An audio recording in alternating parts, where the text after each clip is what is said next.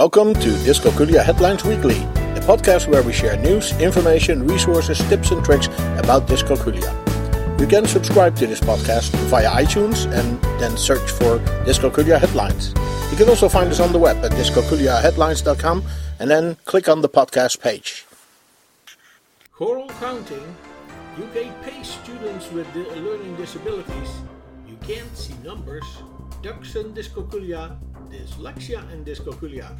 This is our podcast for week 19 of 2019 and we welcome Dr. Schroeder, the founder of Dyscalculia Services, to help us review the links of this week. Welcome, Dr. Schroeder. Well, as always, thank you so much for having me. Definitely, we have some very interesting links this week with all kind of things we want your opinion on. So the first one is about choral counting. What is that? Well, it's actually basically exactly as it sounds, as a class or a whole group. Everyone counts out loud, together, in unison. Okay, in unison, okay. Yeah, and you can also do the multiplication tables. That's how I learned them. It's something that many primary teachers do, and it could be used more. Now, if you understand what actually happening is, so you are counting, and there is a counting word you forgot. Say we are till 6, but you really forgot what is the next one after 6. Uh-huh. So you're trying to find that in your memory, and just at that moment when you kind of have tried to open the storage place, or the link, or however you call it, the directory for the next counting word after 6, the whole class says 7. And you can fit it right in there.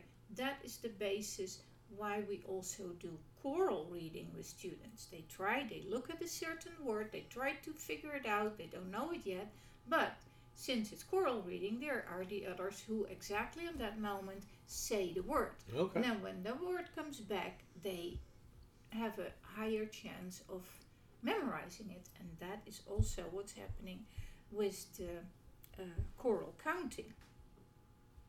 It's also taking away anxiety, because you are not the only one who counts. Right. So there's 20 other kids with you. If you don't know a word for some time, then nobody notices. Right.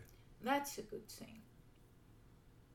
And this routine, doing it again, is kind of also making a group feeling. So we all do this together, and this is the normal thing to do.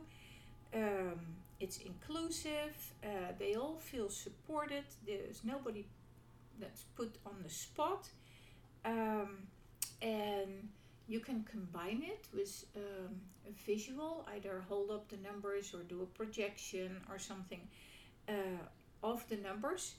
And in my view, or when you have a smaller group of students, a pull-out group that you teach, I would definitely also include the manipulatives, either touchable numbers, that sandpaper numbers that they can run their finger over, or manipulatives that show the number. It can be dot cards, but it can also be Cuisenaire rods that they point at the next one.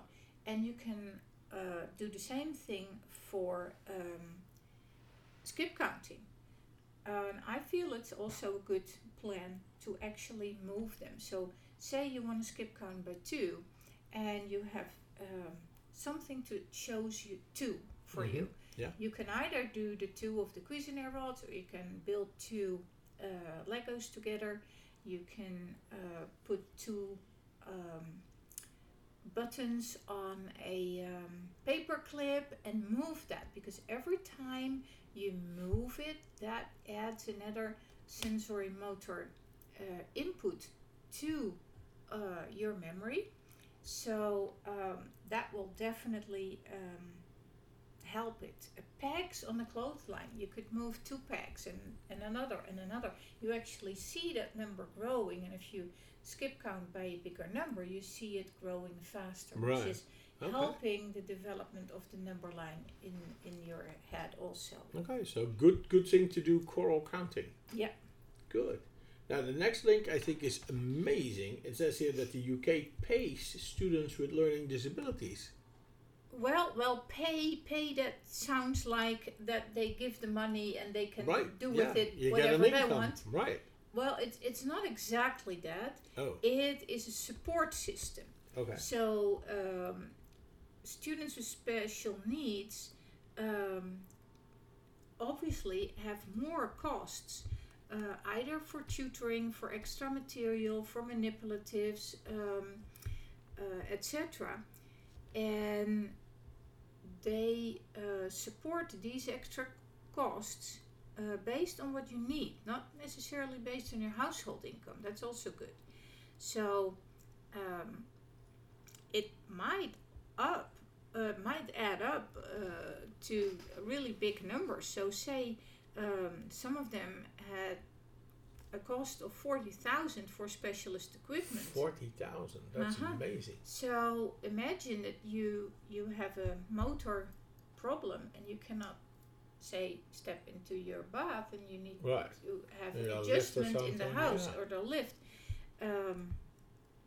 So it can be medical or non-medical help, general costs, and most of it is geared towards helping education. But if you have a mobility problem, you still need to be able to get to the school or have all materials at home and do it online if that is something that is in your capability of learning.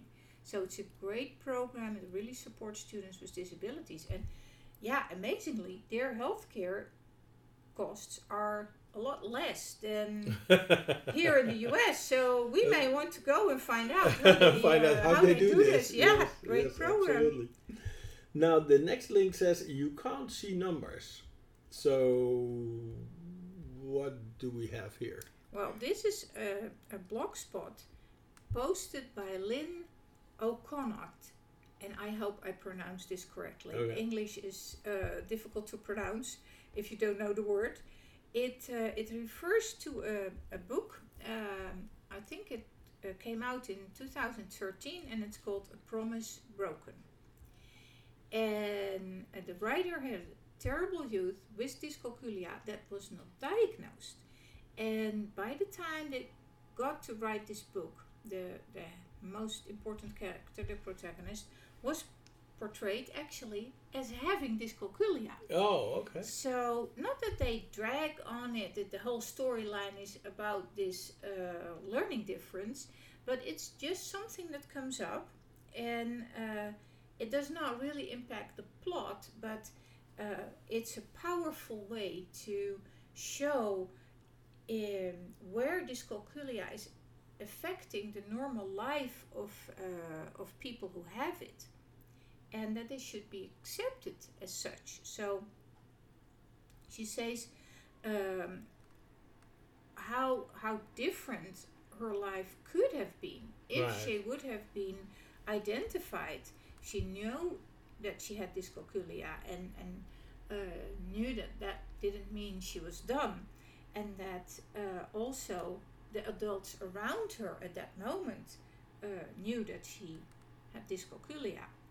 So she basically realized that she had that. The timing was in between when the draft for the books was ready and the corrections were written, the revisions.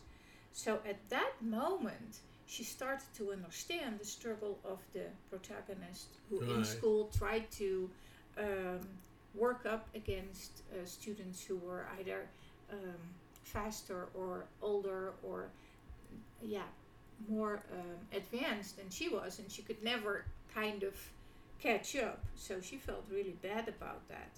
And like I said, there were all kind of little things that she mentioned about everyday life that can affect students with dyscalculia, and one of them was that learning music was so hard for her because reading the notes and keeping the beat and so on was really difficult, although otherwise she was actually pretty gifted. Okay, interesting. Yeah. We're talking to Dr. Schroeder, the founder of dyscalculiaservices.com, and we're looking at the links provided on our website, dyscalculiaheadlines.com. The next link has a funny name, Ducks and Dyscalculia. Oh yeah, that and it's absolutely fun activity. It is from the happytoddlerplaytime.com. It's an absolutely happy blog about how you can play with toddlers, how they have fun with activities that are still linked to learning and counting. The first one is where you raise rubber ducks on, I think those are magnetic squares that she has there, and made a number line out of that. There's a whole lot of other 20 other fun activities, really good for the summer month. So have a look. Happy website to go to. That brings us to the last link for this week, and it says dyslexia and dyscalculia. There's a fair amount of overlap there, I think. Yes, absolutely. I should say that between 40 and 50% of people with dyscalculia also have some dyslexia. Okay. And the other way around, it's kind of equal. So they look at underlying factors here in this link, such as auditory processing, which is more associated with dyslexia. Visual processing was also associated with both. And there's just a new article by Dazi Cheng and her colleagues at Beijing University, and she researched children in 3rd to 5th grade, and she found that, and she also had a group with not learning disabled children. So she had a group with dyslexia only, dyscalculia only, both dyslexia and dyscalculia, and comparison. And she actually found that there were visual perception deficits both in the students with dyslexia and with dyscalculia. Okay. Then working memory is a little bit more easy to understand, that if you have an issue with that, then learning gets harder, basically any type of learning.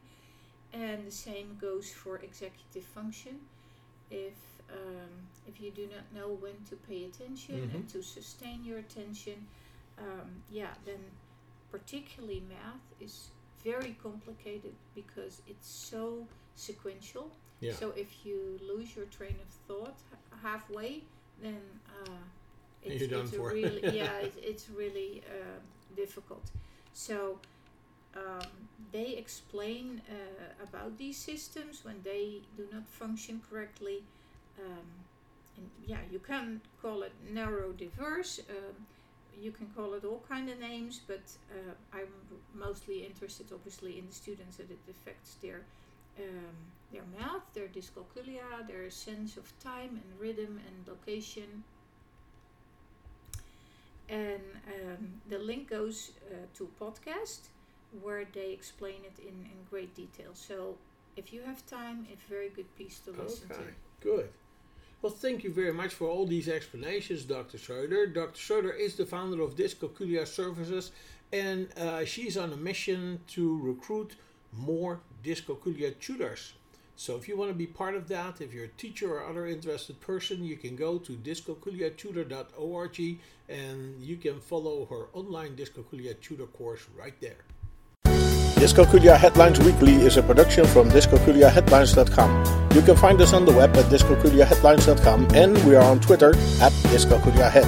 You can also find us on Facebook. We have a board on Pinterest and on Flipboard.